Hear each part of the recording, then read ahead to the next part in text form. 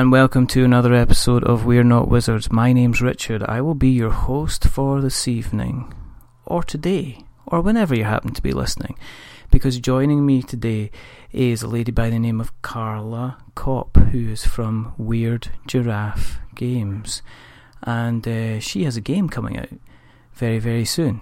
In fact, in about a week's time, which is coming out on Kickstarter, which is called Stellar Leap.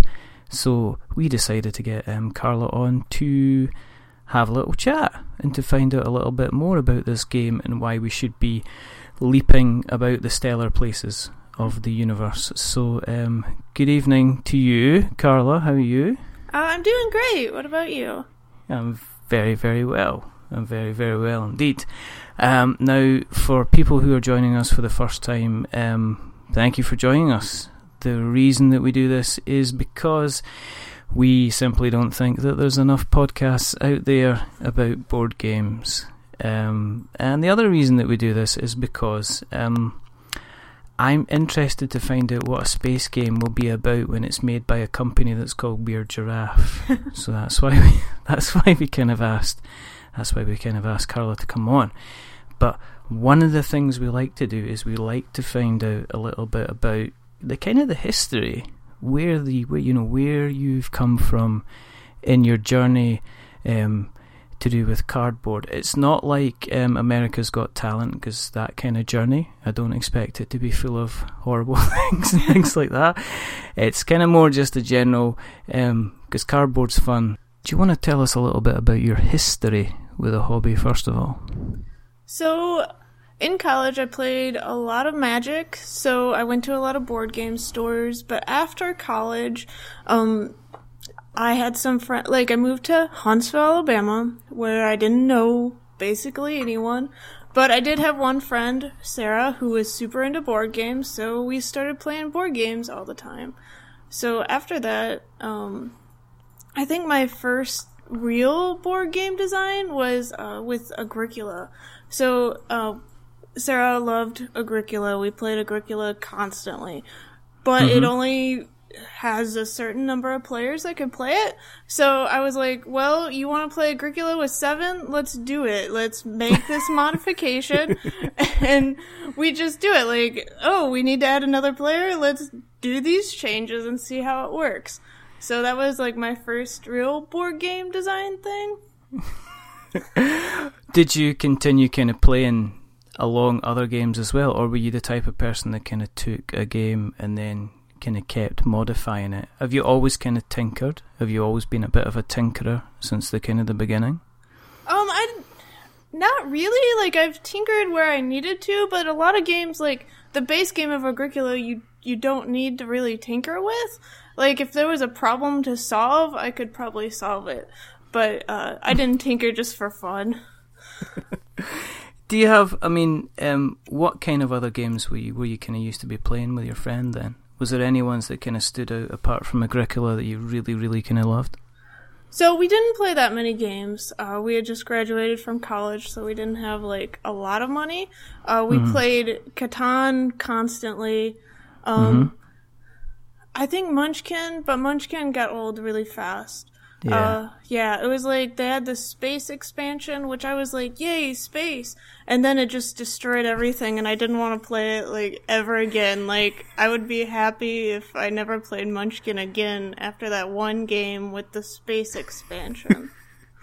Why do you think people still love it so much? Because I'm going to put my hands up here and say I've never played it. I'm physically actually putting my hands in the air for some reason, even though neither of us can see each other. But what kind of what do you think the attraction is behind it? Well, I think just people are different. I played Catan every day for probably a year, and I was completely satisfied with that. But if you wanted me to do that today, hey Carla, every day play Catan, I'd be no, I have other things to do. I know other games now. I'll play a different game every day for a year. That sounds like a fun challenge. But I think when people don't know what else is out there, you can just be satisfied playing the same game if you only know 2 games. What would you change about Catan now? Because this sounds like somebody who loved it. I guess it's almost like feeding you apple pie every day for like 3 years, and then going away for a couple of years and coming back and saying, you really like apple pie, would you like some apple pie right now? And you're just like, no, I am sick of the apple pie. What was it, if you had to go back, say I'm like, say, okay, here's your choice, okay, you can have what's in the box, or you can have another game of Catan, but you get to change any type of Catan part of it that you would want to, with your game design type head on. What is it you would change about Catan then? So I haven't actually played any of the other Catans, so I don't know what's been done and what hasn't. But that being said, so this kind of goes into Stellar Leap. Because Stellar Leap is kind of a Catan-ish game, so what I did in that was I added variable player powers. So, if you could, like, so in Catan, you roll the dice and you might get resources or you might not. But I would add in some variable player powers, so like, oh, okay, it's my turn, I can manipulate the dice in these ways, so I'm gonna make my choices on the numbers I'm gonna go around, based on the power I have to more increase my chances of actually getting resources. I would play that game. I'd have to say I would play that game. We moved away from Catan. You are continuing to play. Is there anything that you just kind of caught your eye kind of quite recently that you have continued to play, continue to like, up until obviously you started getting involved in the Stellar Leap type of thing? Well, I've been doing Stellar Leap for about almost a year at this point. Okay. But what games do I like? I really like The Great Dinosaur Rush is amazing. I love dinosaurs, and in The Great Dinosaur Rush, you are getting bones of dinosaurs. Like, there's different phases. So, like, you're getting bones, and then you have the creation phase, and you have to create a dinosaur out of the weird bones that you have. So, this is, like, the only creative game that I have ever enjoyed, mostly because you get to create weird, crazy dinosaurs. So, how long, okay, so is it, tell us a little bit more about that. So, you basically, is it all about you dig up the bones first of all, or you get the bones and then you have to decide what you're kind of going to be building? How does it work? Is it a card game? Is it a dice based game? What type of game is it? So the bones themselves are just little wooden rods, and they're different colors. So you are in an excavation site, and you move to the bones that you want, and then you can pick them up. And you do that, I think, 3 times, and then you create your dinosaur, and then you create dinosaurs 3 times. But you have these hidden cards. Like, you need to have a dinosaur that has this size head with this size legs. And you can get more of those hidden, like, extra point cards. But another aspect of it is that you are an archaeologist, and you say what things are really important for dinosaurs to have. Like, if you think it's really important that they have big heads, then you make that worth more points. Because after you create your dinosaur, it gets rated in all the different categories. And I think the different categories are, like, size and length and weirdness and big-headedness. And I feel like there's another category. But, so you want the category that you are gonna make, like, a crazy dinosaur in, to give you the most points, and the ones that your opponents are going to make, like, have those mean less points. So. Sounds like a lot of fun. Yeah, it is. Like, well, creating dinosaurs and bones, like, that's part of it, is, like, just making your dinosaur look as dinosaurish as possible, which is really hard. Like, your first game, it's not going to look like a dinosaur. It's going to look like garbage. But you need that first garbage dinosaur so then you can learn. All right, okay. Have you still got this? Have you still got it then? You still got the Great Dinosaur Rush then, or have you? Yeah, it's like right on my shelf. Like, it's like one of my favorites. I think it's even in my Kickstarter video. That's how favorite it is. Have you built up quite a big collection of board games then over the years? Yes, I kind of have a problem because I'm like, whoa, there's this Kickstarter, I want it. And, well, Kickstarter is awesome for me because I like to not pay attention to it. And then I just come home one day and it's like, whoa, this is a board game I like. Thanks, past me, for getting this for me. It's kind of like having a Christmas Day that you didn't realise was Christmas Day, and then having it all kind of turn up, and then it's not like opening up something from like an auntie. It's like opening something up from maybe somebody who really knows you quite well, like an old friend, and they go, "You're really gonna like this," and you open up and you're going, "You're really, really right. I do kind of like it." Do you go for more for Kickstarter games than kind of published games then? I mean, do you have more of do you have the more kind of the project stuff than the stuff you would normally kind of get in the shop? So do you have a nice little mixture? At the beginning when I was buying stuff, I bought from stores, but at this point it's mainly just buying from Kickstarter and at conventions. And I've kind of restricted myself from buying otherwise because I have a lot of unplayed games. So I want to get that list down, and then maybe I'll order something from Cool Stuff or something. But okay. What's the last thing you remember kind of... Well, no. What kind of games... What's the games that are in your list that are coming to you that you're really kind of looking forward to getting on your doorstep? Like I said, I try to buy and forget, but I think Dinosaur Island. I don't mean to be like, hey, I like dinosaurs, but Dinosaur Island by Pandasaurus is coming out, and it should be like a dinosaur theme park. I've heard it's really good.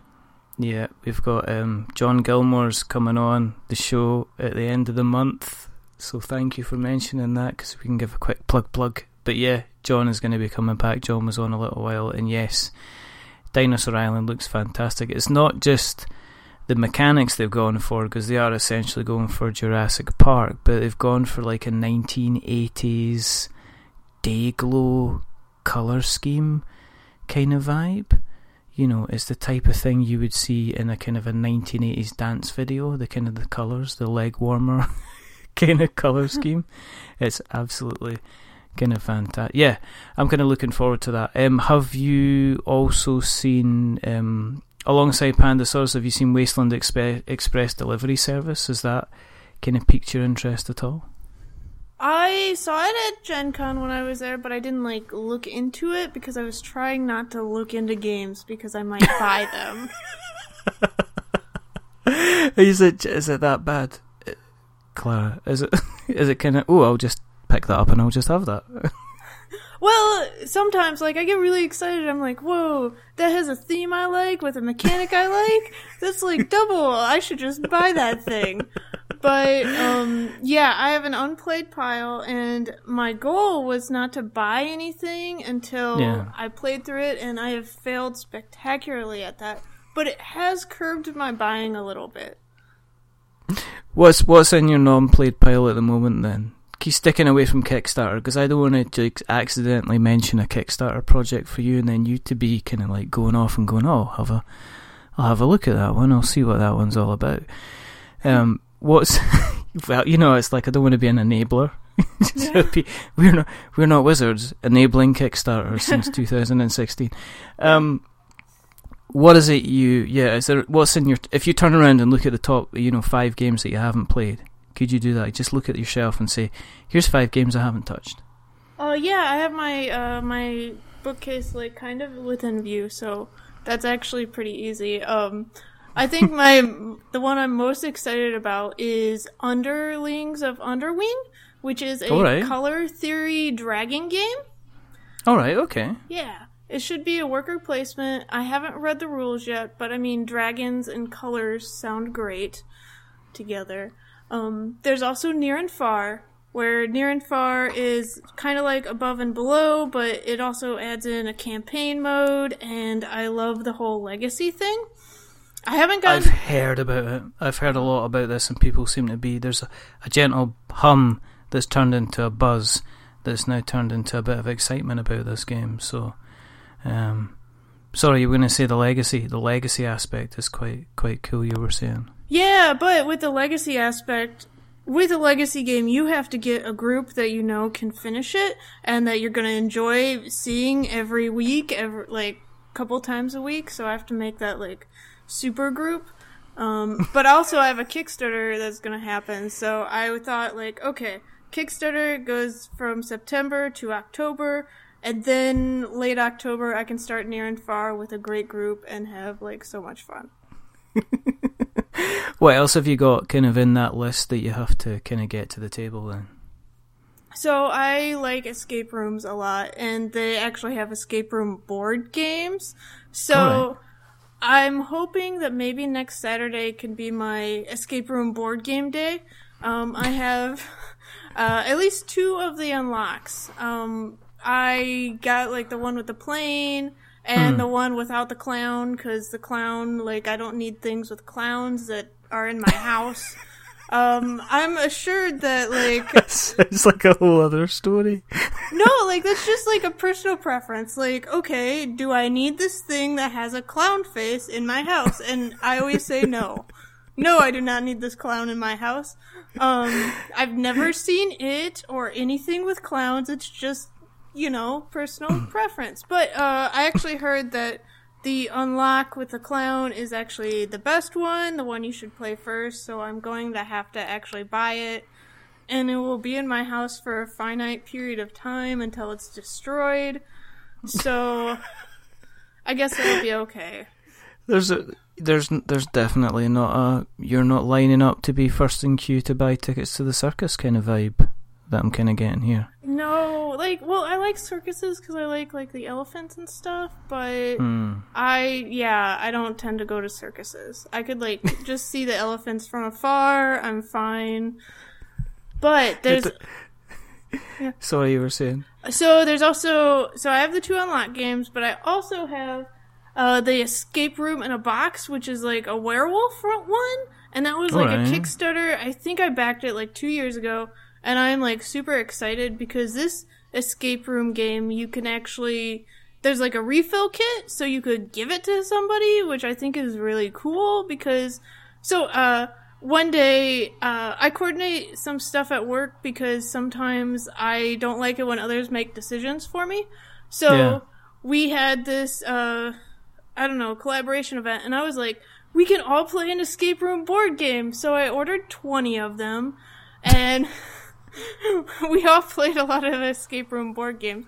But then I went and I, like, recovered all of them from the trash because I was like, no, you can't throw away a board game. No.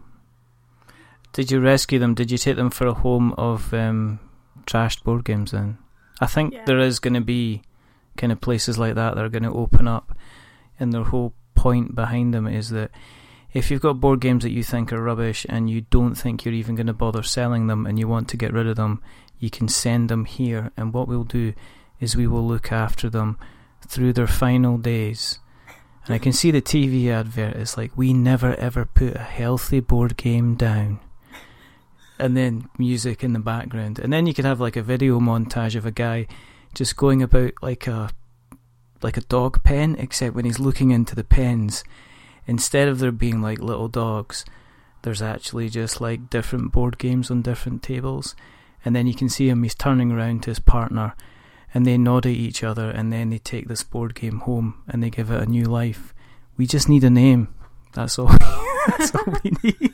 Yeah, like exactly that. Like I would donate so many games to that, including all these, like, I have like literally just a stack of 20 escape room games just sitting there because I was like, these can't be trash, but what do I do now?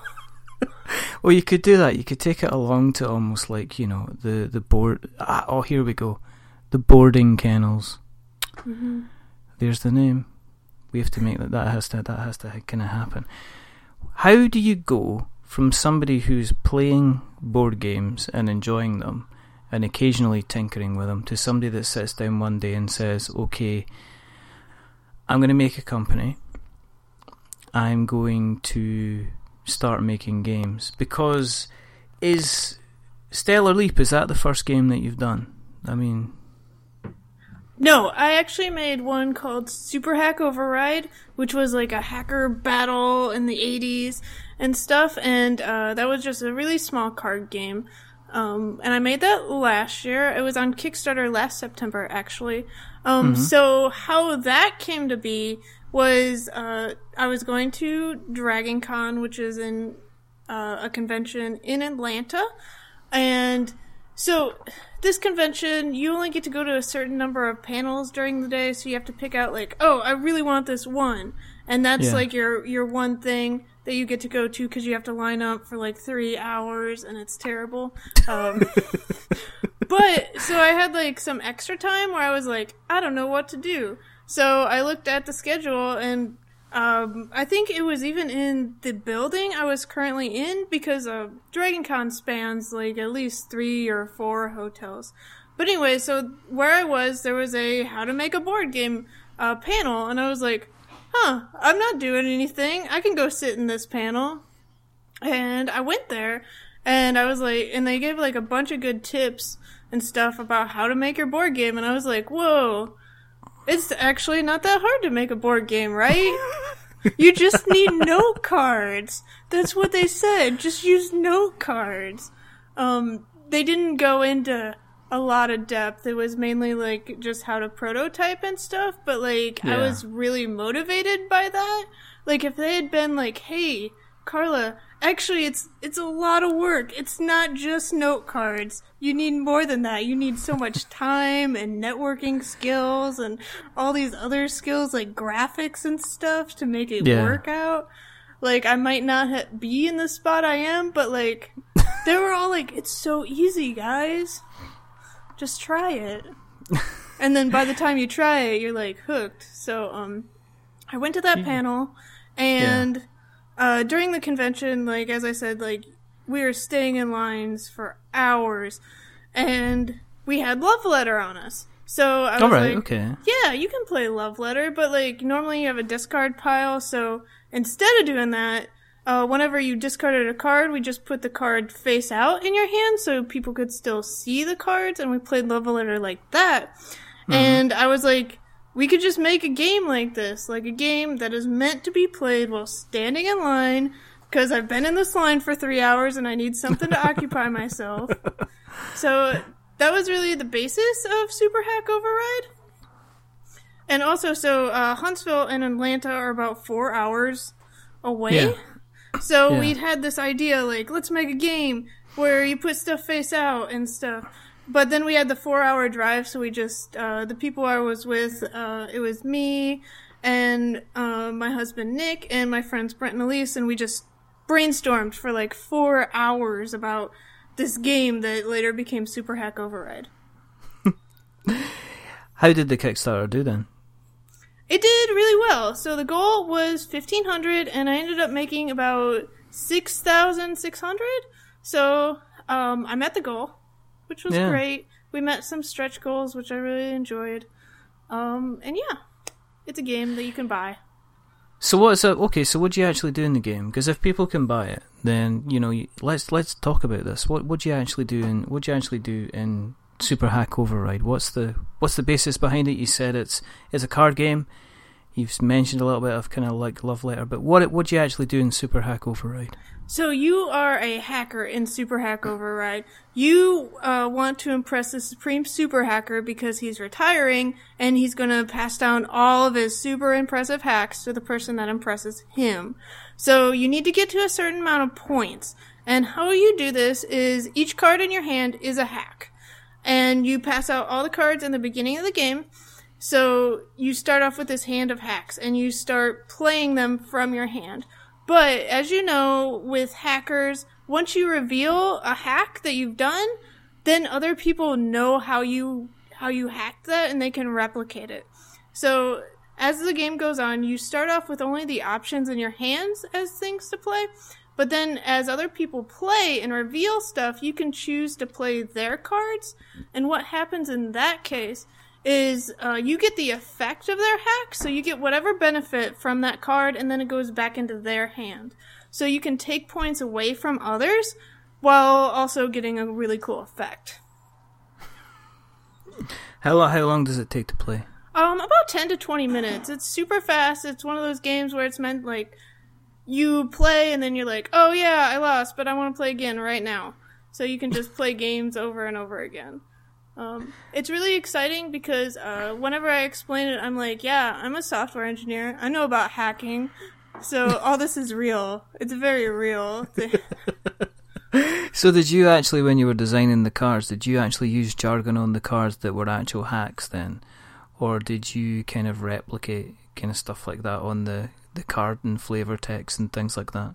So it all sounds kind of real, but it's like, it's not. Like, I have proxy swaps, which swap cards, and proxy is a computer word, but a proxy swap isn't a real thing. Like, okay. Or I name things like buffer overflow, and it does something, but that's not what an actual buffer overflow does. So, yeah, it sounds technical, but it's not really. It's like... So I was going to say, did you get actual kind of computer geeky nerdy guys kind of calling you out and actually saying that your buffer overflow doesn't do what that does? I did not. Nobody actually called me out on it, but Huntsville is called Rocket City because, like, we're all basically engineers here. So a lot of people saw it and they were like, whoa, this is like my job, but not really. It's just making fun. And if people want to get a hold of the game, they can get that on your website, I'm guessing, yeah? Yeah, or they could go to superhackoverride.com because I'm really fancy with computers and I have a ton of URLs. So they could go there and order the game and then I will send it to you. And I can include a fancy, like, handwritten note because I do stuff like that. Is that what you do? Okay, here's the question. Where did the weird giraffe come from? Okay, so my name is Carla Kopp. I have these ideas on what people will think funny and not, and most of the time the answer is no, that's not funny. So I also really enjoy animals. I don't know if you've noticed this, like animals and dinosaurs and stuff. So there's this animal called the okapi. It's like the only relative of the giraffe. It's this thing that lives in Africa forest, and it has a long neck, but it also has the butt of a zebra, essentially. Have you heard of this, the okapi? I probably have, and I'm actually gonna Google it now. It's brown. Yeah. It looks like if you asked James, age 6, to draw what he thinks a kind of a. If you just go and draw some kind of animal and it's got to have stripes like a zebra, potentially look like a dog and have hoofs, this is the strangest looking animal ever. So, Yeah. So you were saying, yeah. Yeah, so the okapi. My last name is Kopp, so I was like, this is perfect. Everyone knows okapis and likes puns and stuff, so I made okapi games, like OKOPPI games, like just shoving my name into the okapi word, and exactly no one got that. No. Did you end up having to kind of like change? You make the website and then you actually needed to explain what that was in the first line of the website, put a photograph, put a link to the Wikipedia article, put a link to a YouTube video, put a link to where you can actually buy okapi merchandise. Is that why you just turned around and went, right, forget it? Well, I'm just going for the giraffe. So what I did was I made an okapi in Paint, like the little pixelated guy, and I was like, see guys, it's an okapi. Don't you know this? So I kind of went like probably a step too abstract, because actually seeing like the Google okapi, like just the pictures that come up in Google would have been a lot more helpful than me pixelating something in Paint. But I don't know, sometimes I get too excited and I solve my problems in the wrong way. So you decide, so you've still got the okapi, but why are you calling yourself Weird Giraffe Games then? Well, what is an okapi? I'm also like not that creative. I'm like, okay, this is my name, Okapi Games, and then I was like, okay, I gotta fix the name. What is an okapi? Well, it's a weird giraffe. So there you go. So you have something which is like pretty much dark brown with stripes as the logo, and there's no actual spots of a giraffe. It's brilliant. I think it's fantastic. I think you should have stuck with okapi, and then if people didn't know, you should have just said, well, why don't you know? Everybody else knows. You're the first person. You're the first person that's ever told me they don't know what an okapi is. You need to go and you need to go and broaden your horizons, if you don't mind me saying so. So, Super Hack Override. How long was it before you kind of released, between you founding or using proper grammar, before you founding kind of Weird Giraffe Games and then you getting to actually release kind of Super Hack Override? Did it all happen at the same time? Were you playing about with lots of other games before you decided? I mean, what came first? Was it the Weird Giraffe or the Super Hack Overdrive kind of thing? It was Super Hack Override, which is another weird thing. Like, for some reason, people say Super Hack Overdrive a lot, and I haven't been able to figure out why. But I don't know, maybe because people like cars or something. But we after that one drive back from Dragon Con, there was like a 3-month period where I didn't do anything, and then one day I was like, that guy said that designing a game was easy, and I have this idea, and I have this pack of note cards. So I did the whole note card thing, and I made people play with me, and then, it kind of worked as a game, and I was like, whoa, I made something. I should make this better. So we started, researching, what you need to do to make a game. So then the company happened. Did you ever meet that gentleman again that said games making was easy? Have you seen him since, or are the police still trying to find him? I have not, but I've also not been to Dragon Con again because, I have better things to do, and it's also really hot, and it was kind of traumatic that last year that I went. So, right. Just cross that off the list. Go back to... No, we're not going anywhere near anything that's got the word dragon in it at all, if you don't mind. So, Super Hack Override did well. I mean, it's 5 times the funding goal for your first project's pretty. I mean, that's pretty decent. That's a good result. You get the bug, you get the game out to the backers. Are you already by that time working on Stellar Leap, or was it the difficult second album? Did you have a pile of other games that you were working on before you decided to go down the road of the Stellar Leap? So while I was fulfilling Super Hack, I believe that fulfilled in March 2017. But so we have this thing. I live in Huntsville, and basically everyone goes on vacation in December. So work happens, but it doesn't. So it was December of 2016, and I was like, whoa, I have this idea for this other game. Let me try it out. And I went to Word, and I printed it, and I did the whole, playing it out, and I was like, whoa, this is a game. I should continue with it. I don't know. I'm always, surprised when I'm like, this is the first prototype, so it could just fail. But then it's like, whoa, this is playable. That's cool. Do you find that because of your day job, of doing computery type things, that you look at things in a kind of a logical fashion, as opposed to maybe... I know that creators go through different things. Somebody will look for a theme and then look at creating a game around it, while other people that are more kind of, maybe they're a fan of their Euro games, will look into mechanics and then fit a theme on top of that. So what would you say you are kind of more like? So I think that I come up with mechanics first and then theme, but usually it's oh, this is a cool mechanic. Oh, this could go with the theme, and then it's oh, this is the game. I don't start... It's not oh, this is the first thing that happened, and this was the second. It's this is the game. These 3 or 4 things together, and I will go from there. Do you have a particular style of of artwork that you're trying to go for then? Because I'm looking at Stellar Leap just now. Are you trying to go for like a similar art theme throughout the games that you're going to create, or are you trying to diversify between the ones that you do?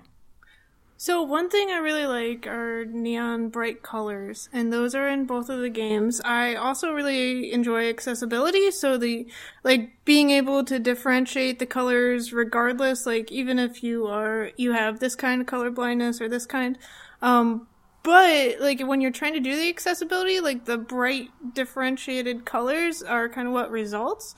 So I think all my games will have like that bright neon-y feel. It's like being in a 1980s party with you then. When you're looking at say Stellar Leap and even like, you know, Super Hack Override beforehand, did you go out and play test it to a lot of people before you decided to take it further? I mean, with Stellar Leap, has it gone through a lot of play testing? Have you involved I know you've mentioned obviously your husband Nick. Is it something that you and Nick would sort out together, or do you put it out into kind of like local game groups and stuff like that? So yes, before we go into local game groups, I play it over and over with Nick to make sure like it's actually playable and enjoyable and get out all the major kinks. But then yeah, I definitely go out into the public. I have a local design group that meets at like every other Monday. So I bring designs to them and they play test it and give me more feedback and stuff. But then I also have a monthly thing where I invite like the community to come out and play test. So I have play tested Stellar Leap for at least 9 months at this point. Yeah, a lot of different feedback from people. I think like the best place to play test, like after, well, like getting different people from the community was really helpful, just to know that, hey, yeah, people that aren't my husband enjoy this game too. That's important. Getting like strangers and stuff to be like, hey, I'm Carla, I made this game. Tell me everything you hate about it. And then if they don't have that much, it's like, okay, this stranger enjoys it. Stranger. I hope you find their names out and don't just go around calling, okay, stranger, and just actually find out what they're called. Because otherwise that'd be rude. That's probably why you're getting bad, if you are getting bad feedback. Maybe name badges.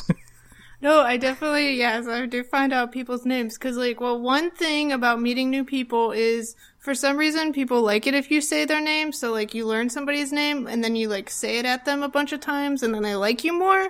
I feel like there's been a study on this. But also, I am terrible with names. So if I do that, if I'm like, hey, you, like, hey, Ben, and I just, like, keep on repeatedly saying, like, Ben, like, then I will remember them, like, as Ben. So it helps me remember, because it's like when I see them again in like 6 months and I remember their name, they're like super impressed, and it's really because I just mentioned it like 10 times. So you've kind of learned it yourself at the same time. Yeah. I don't know, I think I'm more terrified of mispronouncing somebody's name incorrectly. When we did the episode with Mark Neidlinger from Orange Nebula, I must have went through and tried to pronounce his name about 15 times, just in case, because there'd be nothing worse than kind of completely messing up somebody's pronunciation of their name, and then at the end of it, they get to the end of the episode and they go, it's pronounced this way, you actual idiot. I'm just looking at, well, okay, Stellar Leap is a space exploration game for 1 to 4 players. What's this all about then, Carla? Okay, what do you do? How do you play? So it's a space exploration dice game. It has hidden traits, variable player powers, and game-changing events. So you start off the game, well, during setup, you set up the dice cards because they go from 1 to 6. And they do this because on your turn, you roll 2 dice, you manipulate the dice using your variable player power, and then planets will generate resources based off of that. So you want to be on the planets that generate the resources, and you want to like go to your variable player power. Different player powers lean more towards like, oh, you should be on the 6, obviously, because you will most likely be able to get resources. Some of them, like, make you go to the other end of the spectrum. But yeah, so you generate the resources, and then you get to go into the action phase. With the resource generation, it's much like Catan or Machikoro or those games where everyone gathers resources at the same time. So you have to basically pay attention on other players' turns. And it also kind of turns into a, where you try to manipulate it a little. You're like, hey, you could change that into a 4 and then you'll get water and then I'll get water. So it's there's a negotiation aspect to it if you are into negotiating. And there's a collaborative aspect, because if you know that somebody wants the planets on 6 to generate, you can just go to those planets so that every time the person in front of you gets resources, then you get resources too. But then it goes into the action phase. So during this phase, you get to do 2 high command actions, and that includes things like making more population, so you can be on more planets. You can tax, which is just a plain get more resources. You can discover planets or asteroids. So there's 2 kinds of planets, which are the safe planets, which are, really easy to get to. And then there's the dangerous planets, which are a lot harder, and they require more fuel to get to. So you choose which one you want to do. You draw 2 cards, and then you place it in whatever column that you want. If you get an asteroid, you can then go into your division actions. You have 3 different division actions you can do. Yeah. And one of them is mine. So with mining asteroids, that's kind of a push your luck thing, because when you first discover an asteroid, it gets an asteroid die on them, and it'll be equal to 3. So the first person that mines the asteroid gets to roll 3 dice. Based on the highest die rolled, so it's a d6. So if they get 6 rolled, they get 6 resources plus whatever the asteroid says, and which is a lot of resources. You can get, I think the high number is 5, so you can get up to 11 of a certain resource, and your cargo hold can only hold 20. So like you can do a lot with that amount of resources. You want to be the first one that gets to that asteroid. Yeah. So that kind of incentivizes the whole discovering thing. The 4th high command action is attacking. So, attacking is kind of unique in this game in that some games don't attack at all. Like, no one attacks because they don't like that. But in other games, like, depending on who you're playing against, they're like, I'm gonna attack every time I get, because that's who I am as a player. So, yeah, I think it's really fun because it's like, okay, I'm playing with new people. What kind of game is it gonna be? Are we all gonna, like, be happy and collaborate together, or are we just gonna, like, destroy each other? What kind of player are you, then? I tend to be the more collaborative one, personally. But really? Yes. Which really? is... I can imagine potentially a little, on occasion, you would go all out attack. Sometimes, yes. So I was developing the solo mode for Stellar Leap, and so I like rarely attacked. Unless I had the hidden trait for that. Like everyone has a hidden trait where they get a certain amount of prestige for doing certain actions. So if I had that and that's how I got to win, then I would of course attack. But with the solo mode, there's AI that emulate different ways that players can act in the game. And I had put 2 of the AIs together, so I was facing 2 at once. And I was like, okay, the obvious way to kill these is you just attack them all. You attack these guys constantly. And I had like such fun with that. I don't know if it was because I was like not attacking a real person. But that, yeah, it is very, I get a lot of fun out of attacking sometimes in the game. So you do. The answer is you do. I'm collaborative, but on occasion I just like to go all out attack. Yeah, like sometimes you're like, I want to see the world burn. Why not? Yeah, everybody likes to think they're collaborative, but everybody also when it came down to a little bit of world burning that goes a long way. I mean, looking at this, I mean, you've kept the kind of the components kind of simple.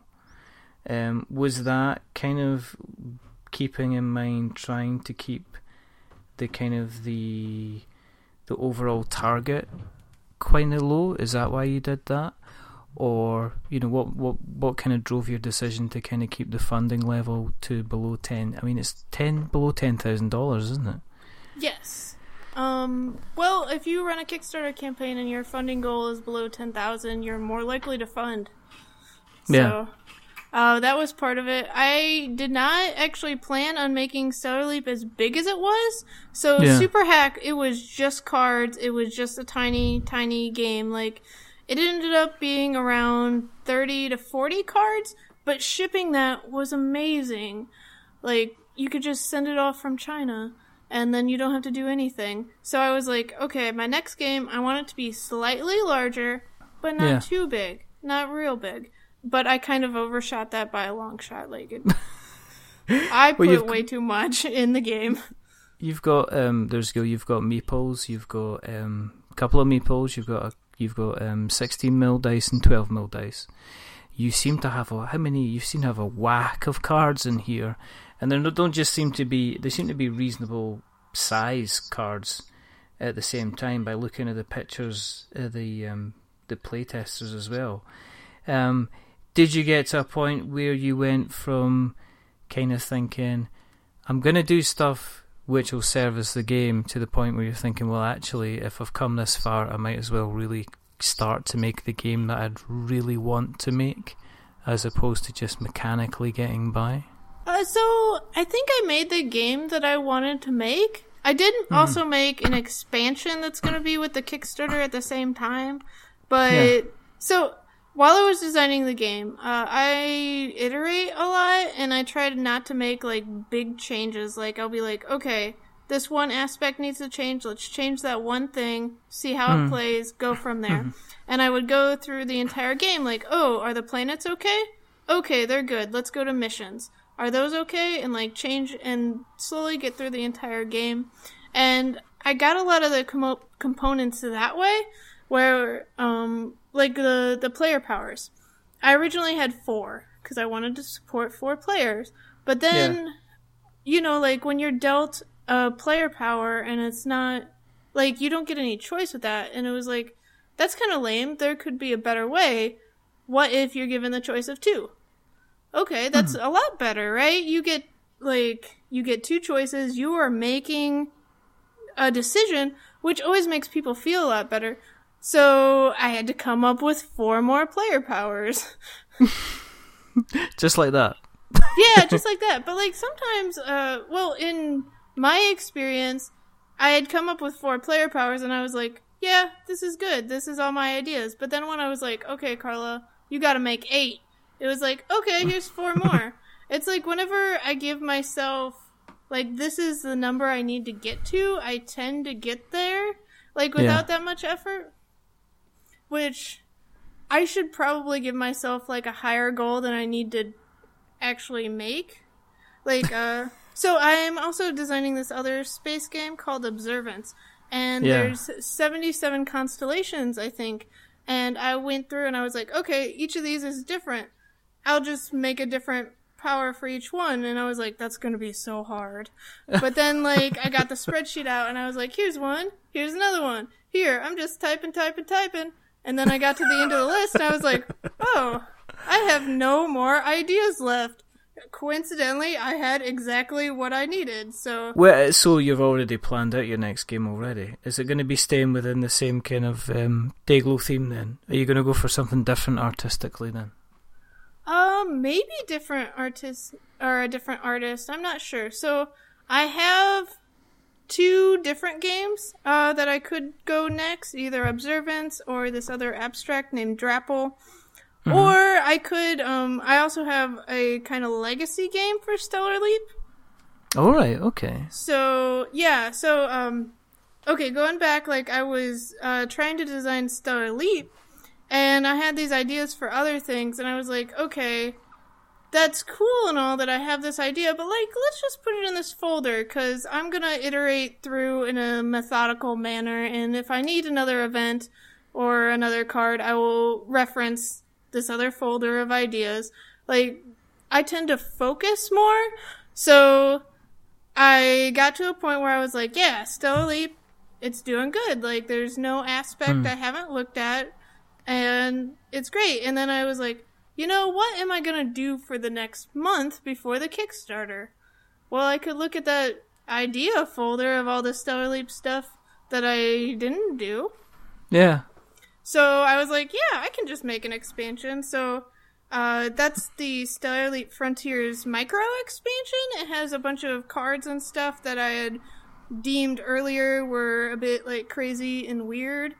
I was like, you know, well, so in playtesting Stellar Leap, some people don't like the craziness to happen, and I'm okay with that, because I'm like, you know, what happens in space, you can't know. It could be anything. Oh, dear. Yeah.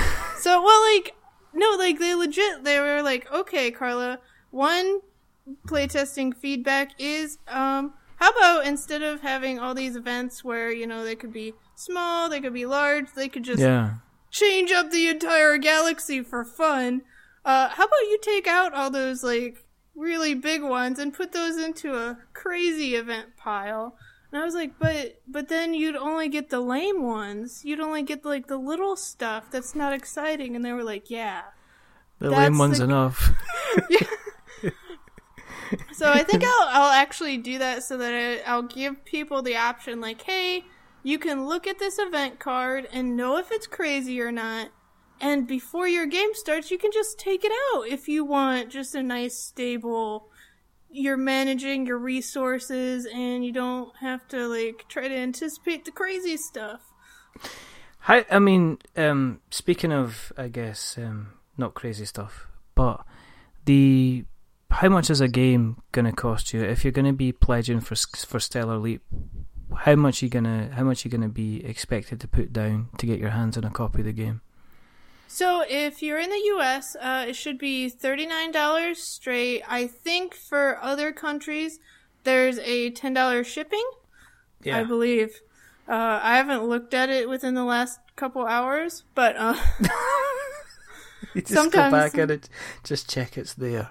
Yeah, just yeah. Basically. So, well, who knows what changed? I hope nothing did. But if you've ever run a Kickstarter campaign, you might be like, "Whoa, I added something, but it's not on the page anymore." But you know that happened to me earlier this week because I was like, "Okay, I added a bunch of text. I screenshot it so I knew that it happened." And then I went back to, like, update the text because I had, like, posted on Twitter. I was like, Twitter, fix this. What do you think should change? And people were like, Carla, you're bad at stuff. Here's what you should change.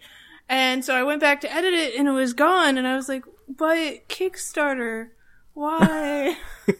But, so, that's the thing. I screenshot it, so I was able to put it into, well, I just Googled, I was like, image to text, and then I got the text back that way, so I didn't have to actually retype it all, because I was, like, super sad. I was like, but I typed that all. I don't want to type it again. Is there nowadays as much work to go into the Kickstarter campaign page as much as there is kind of, like, on the game itself?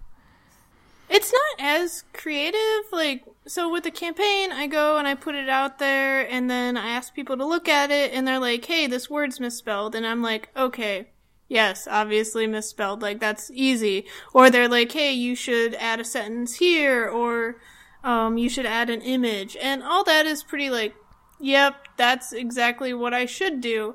But with game design, people are like, oh, I have too many resources. And you're like, okay, let's think about this. Okay, how are all the, like, ways you could fix this? And you might brainstorm and be like, here's 5 ways I could fix it. Let's choose one, make that change, and test it. Oh, did that fix it? Did it not? Did it fix it a little bit? Like, should I keep that change, or should I try another one? like, game design is a lot more creative in that aspect, and it's not obvious. Like, with the campaign page, I can look at it, and I can be like, yes, that looks better. I don't need somebody else's opinion on whether, like, the change I just made looks better. But with a game, like I can't just look at it and be like, yes, this card will work better in a game. I have to actually, like, take the time and play with it, and then, like, you can't just play it once. You'll also have to play it, like, with Stellar Leap. I made a change, so I had to play the solo mode, and the 2-player, and the 3-player, and the 4-player, and maybe play all of them, like, 2 or 3 times, and then I'm like, yes, this is good. Like, you can, kind of, like, if something's bad, you can normally tell. Like, okay, this didn't work, let's take it back. But if something is good, I'm not sure it's good until I play it with every player count. And with different people, like, you have to play with aggressive and non-aggressive and make sure it works with both of them. Okay. Have you finished tinkering with Stellar Leap? Or are you still always going to be tinkering with it? So, I have changed some things. Like, I sent the copies of the games to reviewers in early August, and I was like, yeah, I'm done. But then I changed some more stuff. So I think at this point, I am only trying to make the solo player work better, and by that I mean I still have to blind playtest with the solo player more and make it really, like, easy to understand. But I think overall, like, unless I blind playtest and somebody does, like, something crazy and doesn't understand anything, it should be pretty good. So Stellar Leap, I think, is solid, but I've said that before, so maybe not. Maybe I'll be like, well, sometimes I just, like, I get this idea. Like, I wake up in the middle of the night and I'm like, I need to change how missions work. And so I go and just go off and change the whole thing. Yeah, well, like, I don't change the whole thing, but I'm like, oh, okay, I have my list of things to change and see if they're better or not. And, like, people come to me, like, I do, like, have Stellar Leap with reviewers, and they are giving me comments, and I'm like, oh, you said this, but what you meant was this, and maybe I should actually change that thing, because, like, I'm not the most, like, receptive all the time, like, so sometimes a playtester says something to me, and I'm like, okay, I heard you, but I'm not gonna make a change because you're one person. But then I hear it, like, 5 times, and on the 5th time, I'm like, oh, yes, I understand you, person. I understand what you're saying, and I have an idea to fix it. But, like, until you get to the certain number of people that say the thing, like, but it's also, if only one person thinks something, is it important? That's also a thing, so. Yeah. Have you ever had somebody coming back to you and said something and you've went, you're actually right, this could be slightly different and could make an awful lot of change? Or do you rely on lots of people kind of telling you, as you said? Oh, sometimes it is like, somebody gives me a thing and they're like, that's how I got to the two player powers thing, was somebody was like, you know what, it'd be better if I had a choice. And I was like, yes. Obviously, why didn't I think of that? Like, and there's been, like, a couple instances like that. So I went to Origins, and Origins is, like, a week long of playing board games, and I got so many designers to play my game, and when you get designers to play your game, you get, like, all this, like, really, really good feedback. So I would play the game, like, 5 times a day, and, like, I'd play and change and play and change. So sometimes I do not need somebody to tell me 5 times. But there are those circumstances where it's like, oh, you're the 7th person to say that. Yeah, now I understand. Yeah. Have you, in terms of stretch goals, do you naturally have stretch goals ready, or do you feel, because you're looking at a higher funding level, do you feel a bit of pressure? And in Kickstarter in general, there seems to be there seems to be a lot. It seems to be almost frowned upon if you're not putting out mega amounts of stretch goals. Have you? I mean, notice on your page you don't have any listed. I mean, I've seen the kind of the work in progress page, which is in case anybody's wondering. Do you feel pressure to put in lots of stretch goals, or have you got defined stretch goals that you would do, that you're going to set and you're not going to change, kind of thing? So I have, I think, like 15 stretch goals right now. Okay. I think you saw an earlier one where I just didn't have the graphics ready. I actually don't have the next stretch goal out just because, I've heard it's better to wait until like the third day to put out stretch goals, or wait until you're funded, because, well, I have seen Kickstarters where they have a goal and then they have a stretch goal and you look at it and you're like, whoa, that person thinks that they're gonna possibly get to that stretch goal? How dumb are they? But like, I don't want anyone to be like, oh, so she thinks that she's gonna get like $20,000. I'm not gonna. I am gonna just live in the moment, and if I get to the goal, then I'll be like, oh yay, I did the thing. Now I can like set my sights a little higher, because like it's better for me to just be positive and be like, yeah, we can probably fund, right? Yeah, we can probably get to one stretch goal, and then to go from there, instead of like thinking about, oh, but what about stretch goal 15? Yeah, I've seen that. Yeah, and you can see that, because I've seen that a few times. I've seen people that have set.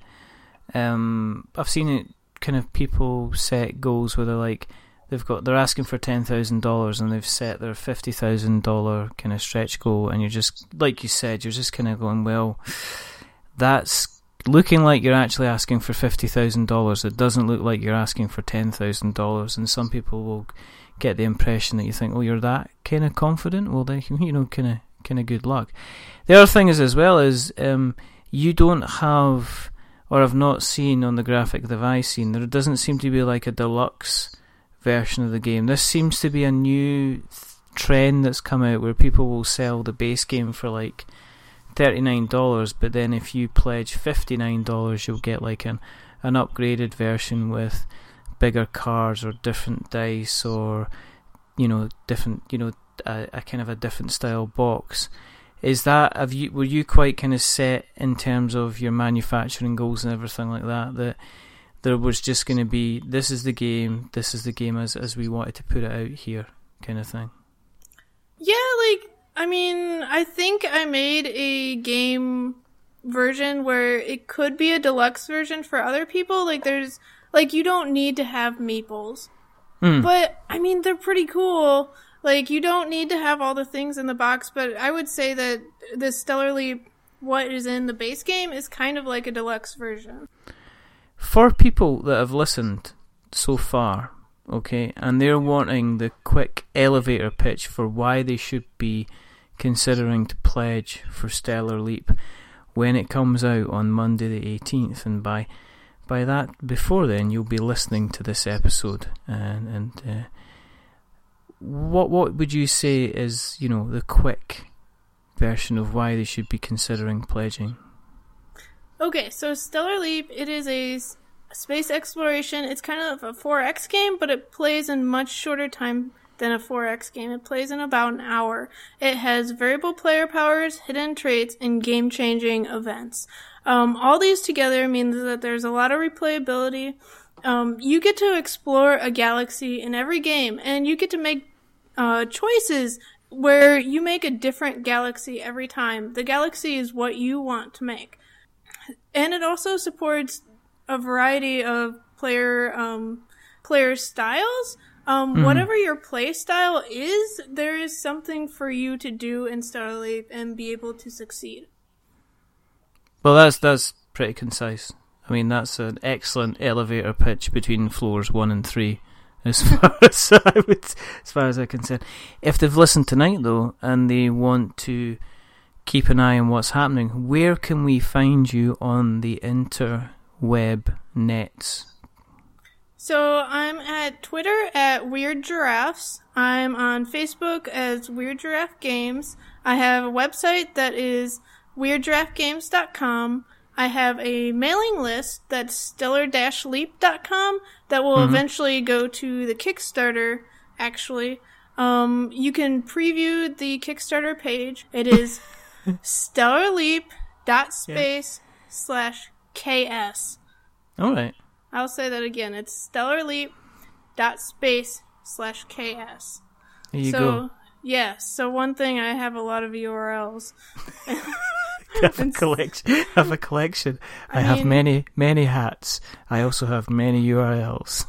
I mean, there is what, like, you just want to tell someone where to go, and it's like, okay, don't memorize this big long link. Here is this simple URL.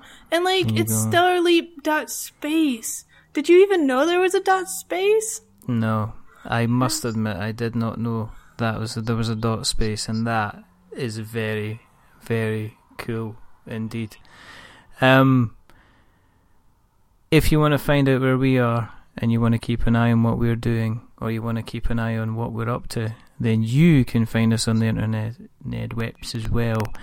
So if you go to Twitter, you can search for us on We're Not Wizards. If you go to Facebook, We're Not Wizards. If you go to YouTube, if you search for We're Not Wizards Tabletop, you will find us there. You will find us on Stitcher, you will find us on Spreaker, you will find us on Acast. You can email us, which is magic@we'renotwizards.com or .co.uk. If you like what you've heard tonight, and Carla has been a fantastic guest, then jump onto Apple Podcasts. We continually surprised at the number of people that are kind of rocking up to listen to our little show. We appreciate every single one of you. If you do like what you've heard tonight, then please feel free to go to Apple Podcasts and drop us a review.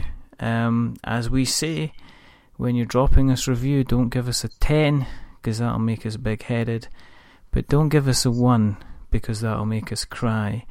Give us a 5, because it's in the middle, and it's average, and we're a bit average. But the person who hasn't been average tonight is the rather wonderful, the rather fantastic, the rather stellar guest. There you go, which is Carla Kopp. Thank you very, very much for being on. It's been a lot of fun, and it's interesting learning about it, and best of luck with Stellar Leap when it comes out. Well, thank you, and thank you for having me on. I've really enjoyed this. It's been good fun. There are only two more things to do. The first thing is to remember that we are many things, but we're not wizards. Are we wizards, Carla? We're not. Absolutely not. We are doing two things. We're either going to go and hack ourselves a little mainframe and show the big man what for, or we're journeying through space, exploring planets, gathering resources, collaborating with people, or occasionally showing them what faces our phasers are set for.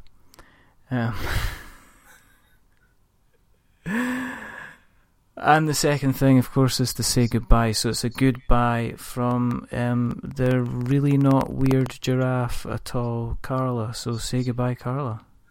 Bye, everyone. Thanks for listening. I really appreciate it. And it's a goodbye from me. Remember, stay safe. Roll sixes. We will be putting all of the links that Carla has mentioned tonight in the show notes so that we have notes to show. But if you're interested in a 4X game that isn't going to rob you for 8 hours of your life like Twilight Imperium or Eclipse, then maybe you need to take maybe not just a leap of faith, but a stellar leap as well. But until the next time, goodbye.